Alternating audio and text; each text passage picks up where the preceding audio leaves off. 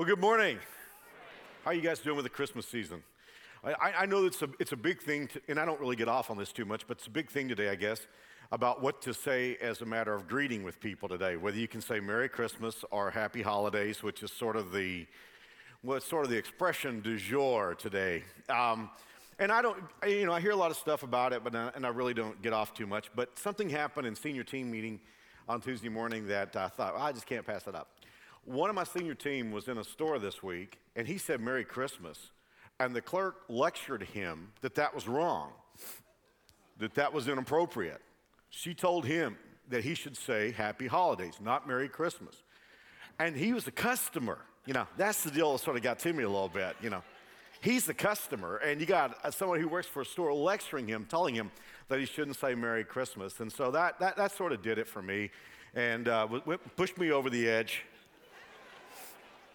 And I think that probably it was that plus what happened in conjunction with a story that my wife called to my attention. It seems that the Fort Worth, Texas Independent School District has sort of outlawed Christmas completely from the school district there. And I actually looked at some of the ancillary press releases that came out of that, and here's what I discovered. The district spokesman said the reasons but they've outlawed Christmas in Fort Worth at school is that it's twofold. He said classroom time should be reserved for learning. Well, I didn't know that's how they felt in Fort Worth, so I was glad to hear that.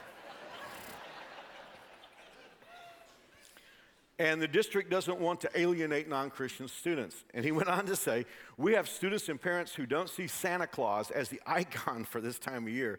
So we have to be concerned about what their feelings are. Also, we have precious little time with our children to begin with and to get across a tremendous amount of educational information. That's our primary job. So what that means is that students will not be allowed to exchange gifts or distribute personal holiday messages during class this year.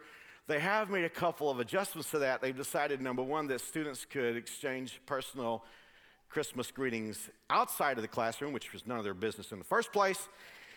And then they've given Santa Claus a reprieve. It seems that they got so much pressure from the Star Telegram and parents, they've decided that Santa Claus maybe is sanitized and okay, and they've allowed him back in. So let me just tell you what really freaks me out, and the reason why that was so upsetting to me is you have to understand the Fort Worth Independent School District is my district. That's where I was educated. I went to Forest Hill Elementary School, Forest Oak Middle School, and graduated from Odie White High School, all in Fort Worth Independent School District. And so having done that, having gone through that school district, and thinking back on my past years, I think it's appropriate for me in a public forum, since I'm a public person, to make some public apologies because I have clearly done some things in that school district with the assistance of teachers and coaches. I've done some things that clearly hampered education, were outside the purview of the Constitution, maybe even unconstitutional, and clearly were offensive. So I just want to publicly go on record and tell you some things that I did that were wrong. For one thing, for all 12 years, we had Christmas parties in Fort Worth Independent School District. I did that. I just want you to know I did it. I own up to it.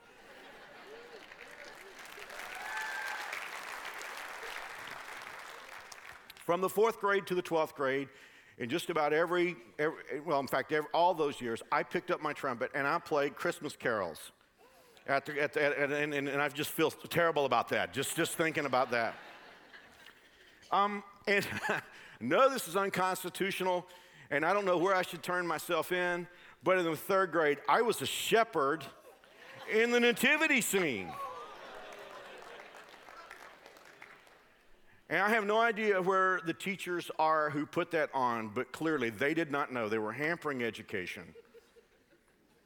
offending people, and they were unconstitutional. When I was a junior in high school, I was in German class, and we walked through the halls and sang Christmas carols in German to thousands of high school students at Odie Wyatt. It's a good thing we sang in German because they probably were not quite as offended as they would have been. But here is the worst one of all, and I actually had my wife find this for me. When I was in the 8th grade at Forest Oak Middle School, I was asked to read the Christmas story out of the Bible. I had asked my parents for a Christmas gift. This is it's a Morocco leather, probably one of the finest leather bindings in all time. And when I was 13, I asked my parents for this as a Christmas gift. My dad let me open this on the 13th of December so I would have it in time. And I looked it up, and I still have it marked in this Bible that I read from. When I was in the 8th grade, I read the Christmas story, and I got to tell you, I was also asked to read the Easter story later on, the resurrection story. And I read it to 3 assemblies, the 6th grade, 7th grade, and 8th grade. I've been in multiple services for years. So,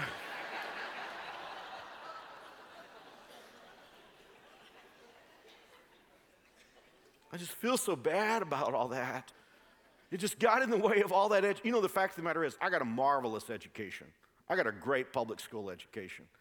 And I'm so thankful for the teachers and coaches and leaders in Fort Worth Independent School District who helped shape me, and I'm grateful for it. Of course, I'm making these comments in absurdity. This is ridiculous. This has nothing to do with the Constitution. This has absolutely nothing to do with education. This has to do with what John talked about in 1 John chapter 4:3, and I love the way the Message has it. He says, this is the spirit of anti-Christ. It's not anti-religion. It's anti-Christ. That you heard was coming. Well, here it is, sooner than we thought. In other words, Antichrist is not here, but there's already a spirit of Antichrist. And somebody can say, well, Mark, you just don't understand it. You're a throwback, you're archaic, you're insensitive, and I'm probably guilty on all 3 counts. But let me ask you a question. Let's just say that you go along with this and you just say, I just think we should not offend anybody, and we should just say happy holidays. Because here's the prevailing thought. Somebody help me if I've misunderstood this. The prevailing thought is we're at the end of the year. There are many holidays. Why single out Christmas? Because after all, you have Thanksgiving, you have Christmas, you have New Year's, you have Hanukkah, you have Kwanzaa. You have all these holidays at the end of the year. Let's just put them all in a sack, shake them up, and call them happy holidays. It's the gifts thing that freaks me out. Because let me just ask you, if that's really the case, what's the gift deal? Because the fact of the matter is we don't open gifts at Thanksgiving. We don't even start buying them till Black Friday, which is after Thanksgiving. Who waits till New Year's to open them up? Hanukkah factually is sort of only a mid to lower level Jewish holiday. It's not even one of the major Jewish holidays. Kwanzaa was invented by a black nationalist in 1966 as an alternative to Christmas, but most African Americans are Christians and they also celebrate Christmas and they give Christmas gifts. You see what I'm saying? This is all a construct. This all is made up stuff. And here's the thing that gets to me. In our culture today, it's like Americans are like bobble-headed dolls. It's like the media or pop culture tells us something and we just go right along with it.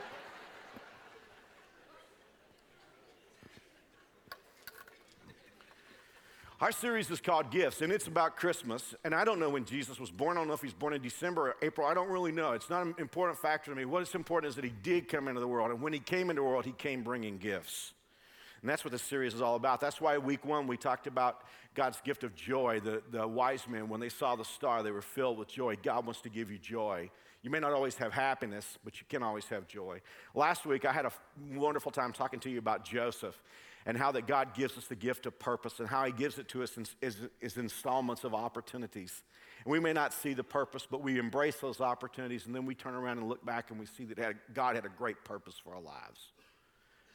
But today, I want to talk to you about the giver of gifts because after all, the reason why we give gifts is Jesus. Jesus is not one on a shelf among many. Jesus is Jesus. And he is all by himself because here's what the Bible says in Isaiah 9 verse 6. For unto us a child is born, unto us a son is given. Next week I'm going to talk to you about Mary, and I can't wait to bring that talk because I love Mary. She's an awesome woman. And we're going to talk about God's gift of favor as we discover the life of Mary. And then on Christmas Eve, we're going to talk about the baby in the manger, Jesus, and we're going to talk about the gift of life. But when we think about God bringing Jesus into our world, he gave him to us. Unto us a child is born, unto us a son is given. George Frederick Handel, when he wrote the music to the Messiah, a friend had given him Old Testament prophecies about Jesus coming into our world. And how many of us have enjoyed that beautiful song, that beautiful hymn, in fact, from the Messiah, unto us a child is born, for unto us a child is born.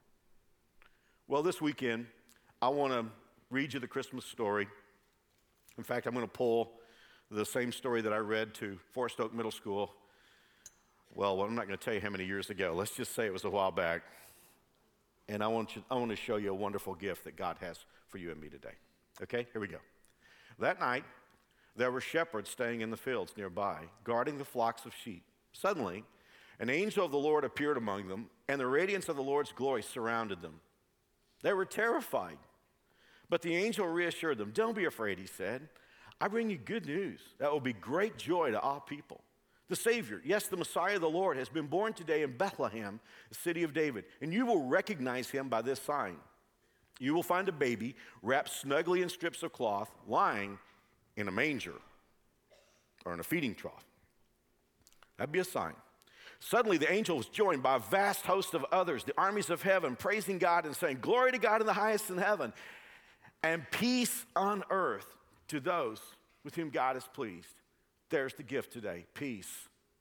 Peace on earth. It doesn't mean peace to everybody on earth, but it means that you and I can have the gift of peace. All right, let's take the story apart, and then we'll see how it all works out. First of all, we've heard the Christmas story, most of us, since we've been children, and we sort of accept it, but I want you to think about the odd juxtaposition of angels hanging out with shepherds. Because angels are heaven's elite, and shepherds were sort of the human cast-offs. They were at the bottom of the economic ladder. And so the angels come to celebrate with the shepherds. Now, time out for a moment. I think sometimes we have the idea that earth is the place to be and heaven is some remote outpost in the universe. We've got that exactly backward. Heaven is the place to be. We're the ones living on the remote outpost in the universe. Heaven is an awesome place. And there have been angels. God has created angels. They are glorious beings. Someday we might even do a series on angels. Angels are glorious beings that God has created to do his work. They work for him. They are heavenly messengers, and they're extraordinarily awesome. But what's happening in Luke chapter 2 is the angels are celebrating. They are partying. They are going nuts. And here's something that will help us understand why the angels are behaving as they're behaving in Luke chapter 2. Nobody knows how to celebrate like people who have been through bad times. Some of you have a good marriage today, and you celebrate that marriage because you know how to celebrate it because you had a bad marriage before. Some of you have good health today, and you know how to celebrate good health because you've had bad health before. Some of you have got a good job, and you know how to celebrate a good job because you've had a bad job or no job before. There's just something about people who have been through hard times who know how to celebrate good times when they come about. And you should know that night when the angels celebrated the birth of Jesus, they had been through some bad experiences. Let me ask you a question. Have you ever had to sit behind a television or in a stadium and watch your team lose right in front of your face, and there's nothing you can do about it? What am I saying? We're Kansas City Chief fans. And I'm a Dallas Cowboy fan, so it's just misery talking to misery. You yell at the TV, what are you thinking? You ask the coach and all this, but it's just, you're watching it happen. There's nothing you can do about it. What you should understand is the angels had watched some things play out from heaven, and it was just bad stuff, and it was like their team seemed to be losing the game, and there was nothing they can do about it. For instance, before the world was ever created, they watched one of their own, Lucifer, who was the most beautiful of all the angels. They watched him rebel against God. Lucifer said, "Why should God get all the props? Why should he get all the worship? I need to be worshiped." And the angels watched as not only Lucifer rebelled against God, but a third of their friends also rebelled against God. And they watched as God thumped them out of heaven. Man, no doubt, I don't know if angels cried, but they must have been sad as they watched their friends rebel against God and get kicked out of heaven. And then they watched God make a wonderful earth, put two human beings on the earth, Adam and Eve. They knew God had an awesome plan. God wanted a big family. God put these two people in a perfect place, and the angels watched. But then they saw Lucifer show up, Satan show up and talk to Eve, and no doubt the angels like you and I, when we're watching our favorite team lose and we're watching players do stupid things and we scream at the television, no doubt the angels were saying, "Eve, please don't listen to him.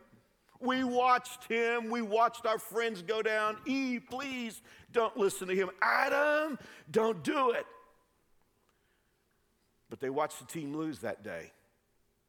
And they watched it happen over and over with people that they got their hopes up with, that they were good people, but they watched Noah get drunk and embarrass himself and his family. They watched David, as David had an affair with his next door neighbor, had her husband whacked. I mean, you go through history and the angels just kept watching over and over and over as people fell. Thousands of years of watching people's failure. But they knew God had a plan. You see, here's the thing. The angels, the Bible says, I don't have this verse for you, but there's a verse in the New Testament where the Bible says the angels desire to look into God's plan of salvation. They're intrigued by it. Because, see, they weren't offered a plan of salvation. The angels that rebelled, they never got another chance. But the angels knew that God wanted to give human beings another chance, and he had a plan to do it. And the angels were they were so excited about God's plan. And they knew the person who was going to be the plan, because after all, he was the Son of God. He was the second member of the Trinity. They loved him. They worshiped him. They knew him well. They understood to some effect that the plan would be that he would come into the world, take on human flesh, live lives that we can't live, then turn around and die a death that would be the payment for all our sins. They understood the plan. Don't know why Gabriel seemed to get all the favor there, but he did. Seems that Gabriel was always the one to go down and carry a message. So the angels watch as Gabriel goes down and tells Mary, hey, you're going to have a baby. And the angels are saying, okay, here we go. And then, Mary begins to show. And the angels are saying, And then there's Caesar's decree that everybody needs to go to Bethlehem. After all, Jesus needs to be born in the city of his father David, the son of David, king on the throne. The angels are saying, there's Joseph, there's Mary. They're going. And you can imagine how excited they were. Most likely, and here's the thing, they finally get to the stable, and I can't prove this. I really cannot prove this. It's just a personal opinion on my point, and I want you to know that before I say it. We get to heaven, we may find out I'm wrong. But I think that the first angel talked to the shepherds right before Jesus was born. I don't think Jesus was born quite yet. I think it was maybe minutes, maybe seconds leading up to it.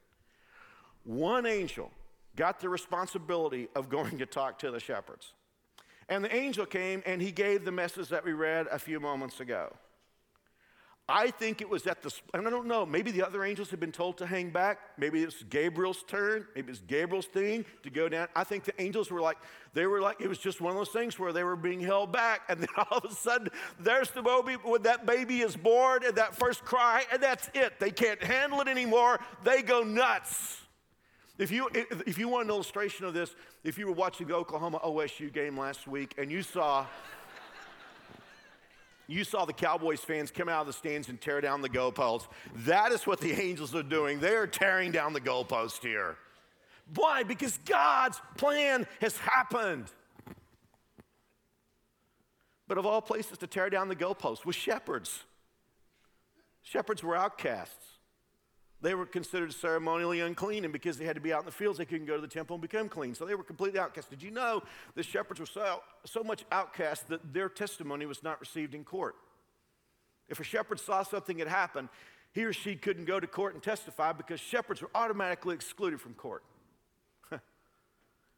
If the angels wanted to tear down the goalpost, they could have done it 6 miles away in Jerusalem at the temple or at the palace. If they wanted to party or demonstrate, they could have done it there, but they did it with shepherds. There's something that you and I should know about Christmas, and this is big.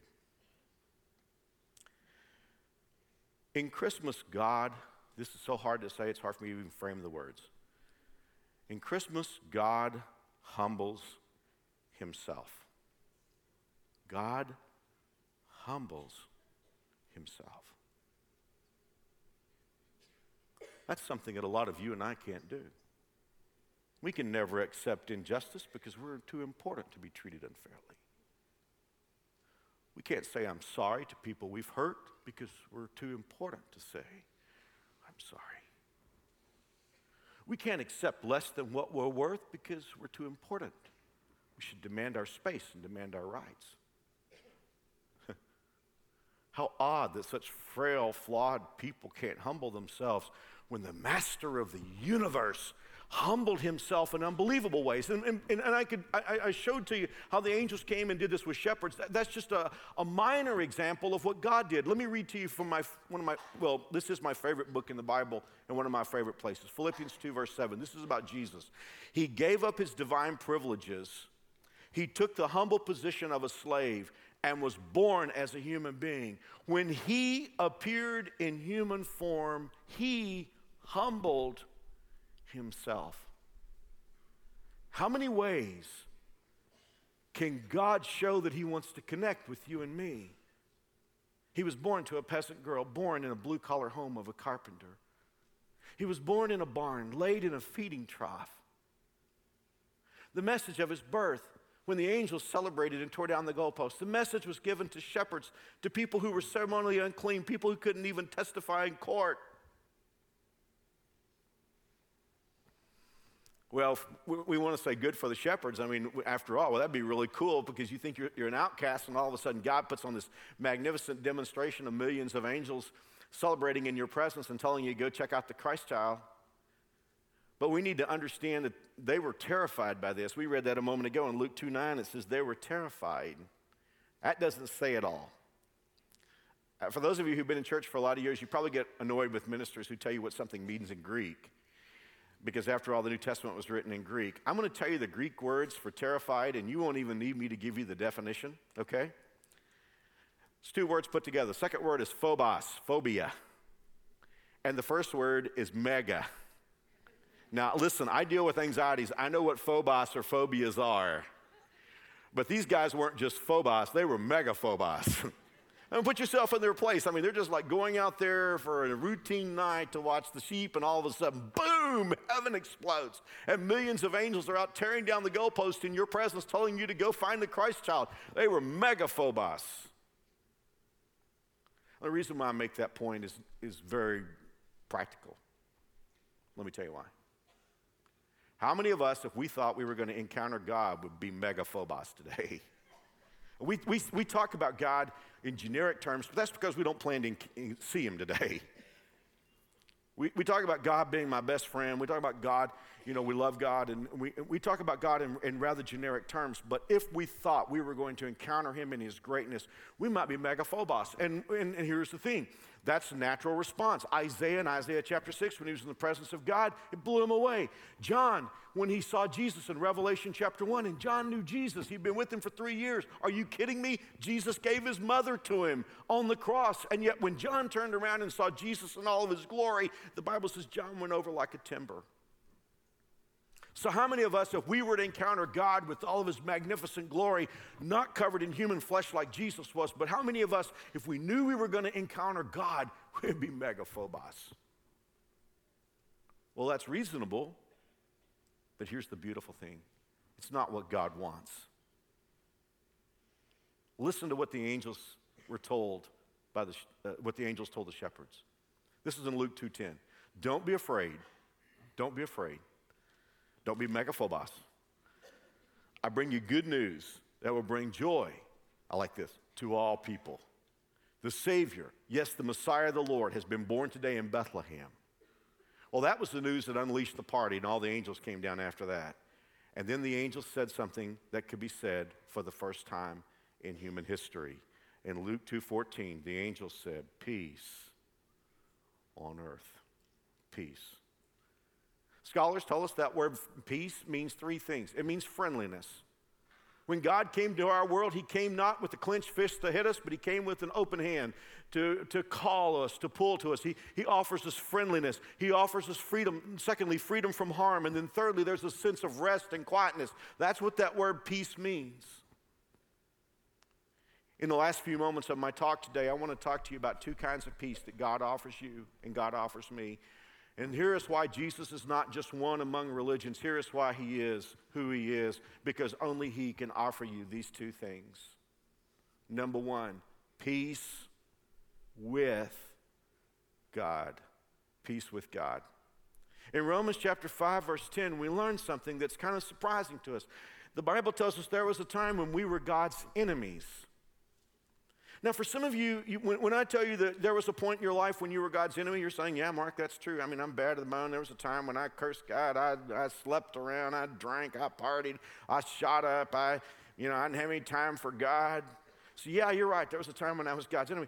But there's some of us who would say, well, Mark, I don't remember ever being God's enemy. I never had bad feelings toward God. And yet the Bible says there was a time when we were God's enemies. The fact of the matter is we were born wearing the wrong jersey. We were born on the wrong team. Let me give you an example. Take World War II, for instance. After Pearl Harbor, we declared war on the Japanese. Do you think that every Japanese man who put on a uniform who fought against the United States, do you think that every Japanese soldier had bad feelings toward the United States? Do you think that every Japanese soldier thought Pearl Harbor was a good idea? I doubt it. There were people who probably had absolutely nothing against the United States, but somebody else did something in their name. And as a result, they wound up wearing the wrong uniform. They wound up on the wrong side.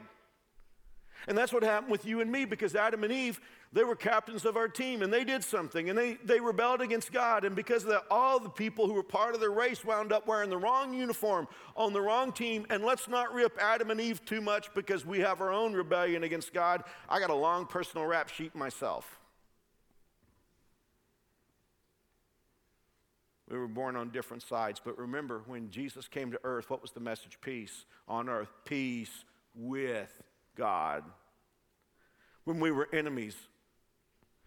Well, let's just read this. This is so wonderful, and I want to take it slowly, even though we're close to running out of time. In Romans chapter 5, verse 1, the Bible says, therefore, since we have been made right in God's sight by faith, we have what? Peace with God. Now, don't read that too fast. Let's just look at what it doesn't say. It doesn't say, therefore, since we have done right, we have peace with God. That's the message of religion. Religion says if you do right, you'll have peace with God. But who among us, let's be real, who among us can do right enough? I can't, and you can't. You'd have to be perfect. You say, Mark, I've done this, I've done that. I've gone through this class, I've been through this baptism, I've learned these things. Hey, take a look at who you really are when nobody else is looking, and think about what's in your mind and what you would have done if you could have gotten by with it. And I think we all know we can't have peace with God by doing right. But that's not what the verse says. The verse says, since we have been made right. How? Because of what Jesus Christ our Lord has done for us. See, that's why the angels tore down the goalpost. They knew we can't be right with God by what we do. So what did God do? He sent his son into the world to do right for us, and that way we can be made right. And I like this, because here's the thing. As a Christ follower, and I've been one since I've been 8, you know what? I'm still not right in my own sight, because I know me, and I know how I still come up short. And sometimes I wonder, how could God love me? Sometimes I'm still not right in my own sight. But notice this, the Bible says we've been made right in God's sight.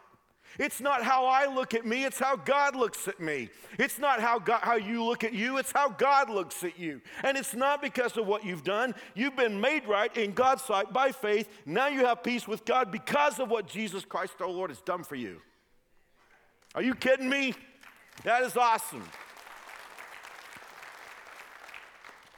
Because of our faith, Christ has brought us into this place, I have these words emphasized in my notes, of undeserved privilege where we now stand. That means our current condition. What's my current condition right now? I don't deserve it, but I've been made right in God's sight because of what Jesus has done for me. And I'm just standing in all this undeserved privilege. I can walk right in and talk to God anytime. I can talk to God at 3 o'clock in the morning, and God cares about me, and he cares about you. Oh, this is awesome. And we confidently and joyfully look forward to sharing God's glory. When we were utterly helpless, Christ came at just the right time, right at that moment when he came into our world and the angels went nuts. Christ came at just the right time, and he died for us sinners. Somebody could say, well, Mark, what happens if I screw it all up in the future? Verse 9, and since we've been made right in God's sight, again, not by us, since we've been made right in God's sight by the blood of Christ, he will certainly save us from God's condemnation. So we're not having to worry about hell in the future. That's been taken care of by Jesus.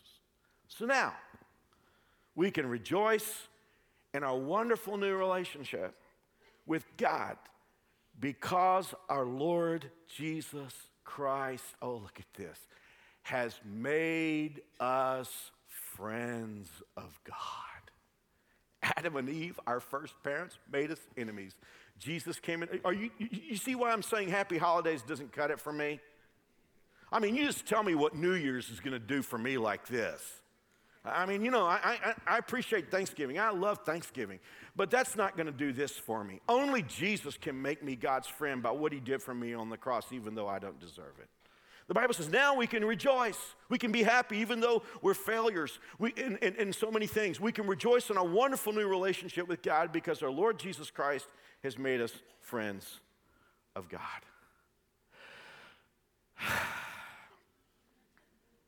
I'm God's friend. Do I deserve it? No. Have I done anything to get it? No. Should I go to hell? I can't speak for you. For me, yes. But I'm not going because God sent his son Jesus into the world. He died on the cross for me, and through that, he paid for my sins, and he made me God's friend, and God is my friend, my best friend. I have peace with God. I'm wearing the right jersey now. I'm on the right team. But secondly, I have a new potential. Because of that wonderful new relationship we just read about, we can now have the peace of God. Favorite book in the Bible for me, as I said a moment ago, is Philippians. Being ADHD, it only has 4 chapters. Listen to these words. You say, Mark, where do you get this peace of God thing? Just watch. Do not be anxious about anything, but in everything by prayer and petition with thanksgiving, present your requests to God, and the peace of God, which transcends all understanding, will guard. Okay, look at that word guard. It means garrison. It means like having a whole bunch of soldiers around. Will garrison, look at this, your hearts, that means your emotions, and your minds in Christ Jesus. Now, here's the thing. I'm God's friend, but there's a whole new battlefield, and that's my emotions and my thinking. And anxieties are big in my life. And maybe you don't struggle with anxieties, but I got to tell you, it's my biggest issue. You show me something, I can tell you what to worry about. You show me a positive thing, a great scenario, and I can tell you the caveats and the issues that could come up. That's just me. That's how I'm tuned. And I wish I weren't, but I am. And in the battlefield is my emotions and my thinking. So here's what the Bible says to me. Mark, you're enjoying a wonderful new relationship that you don't deserve. You have peace with me, so take that off the table right now. You can't go to hell, and you're going to heaven. So you're living down here on the earth with all these issues. So here's what you got to do with those issues, Mark. You need to God is saying, bring them to me. Bring them to me, and bring them to me with thanksgiving. Ask me for anything. God is, some people say, I don't want to bother God. That's the wrong way to look at it. God says, bring everything to me. Just everything is hassling you. If it's over your head, it's under his feet. Just bring it to him. God says, bring your issues to me and leave them there. And then God says, you know what? You're going to have the peace. And I heard this so many times. I heard ministers talk about this, and they mishandled the text, and I've done it myself. And when I was studying for this talk, it finally clicked with me. I used to hear about the peace that passes understanding, and I always heard ministers say, if you do this, you will have a peace that will be so strange. Nobody else can understand how you have this peace. It freaks people out. Their understanding will not be able to comprehend your peace. Well, that's true by inference, but that's not what the text is saying here. The Bible is saying that the peace that God gives you surpasses understanding. The word means it's like a king or queen would hold himself or herself superior in a room.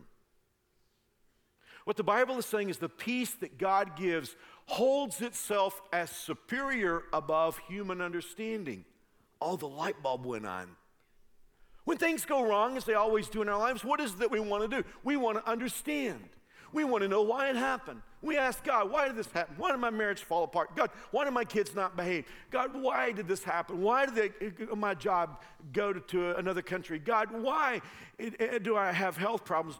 And we ask God for understanding. We want to make sense of it all. And when we can't make sense of it all, the next question that we ask is, where is God? I'm that way.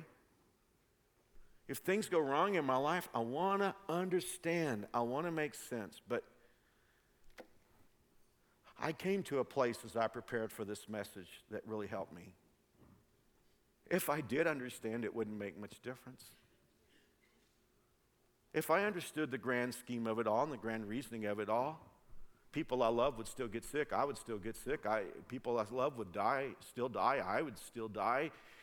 The world would still be broken. If I understood everything if I understood all the grand reasoning behind everything, I'm not going to stop bad things from happening. I mean, think about that. We're so desperate to understand, but what would it matter if we did understand?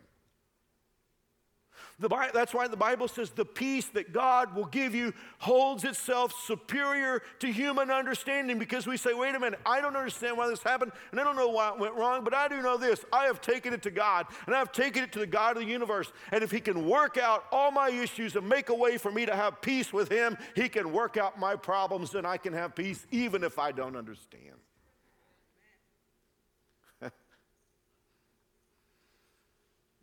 I was trying to think of a way of explaining the peace of God, because peace of God doesn't mean you're not going to have problems. It means you have peace in the midst of problems. I have really simple taste. I don't know that I've ever really craved being rich. But several years ago, I was just sort of performing a mental exercise. When you're ADHD like I am, your mind goes all kinds of places, And I was thinking one day, what luxury would I buy for myself if I were really rich? What if I had all kinds of money? What luxury would I buy for myself? And like I say, I have simple tastes. I like simple food, and I don't want to own a vacation home because, first of all, I don't want to take vacations because I love what I do. As a narcotic, I don't like taking time off. It's a challenge for me to do that. It's a hard thing for me to find a hobby I like that rises to the rush that I get from getting to do my job.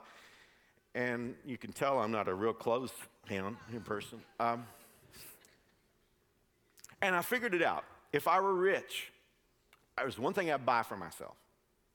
I would buy Bose noise reduction headphones. Isn't that weird? Just letting you in my world. Because, I just thought, if I were rich, that's all I would buy. I would buy Bose noise reduction headphones because they're so expensive, I would never spend the money on them myself. And they're serious as gifts. And it kind of fits for me because about 3 or 4 years ago, I remember a friend here at New Spring who's been so kind to me through the years. He gave me a gift bag and he said, I have a Christmas gift for you. So I went home and I didn't even open it till middle afternoon. And I found that bag and I went and opened it up, and I had never told anybody this. I was just driving in my car, just me and God. And I opened it up, and guess what was in there? Bose noise reduction headphones. So now I am certifiably rich.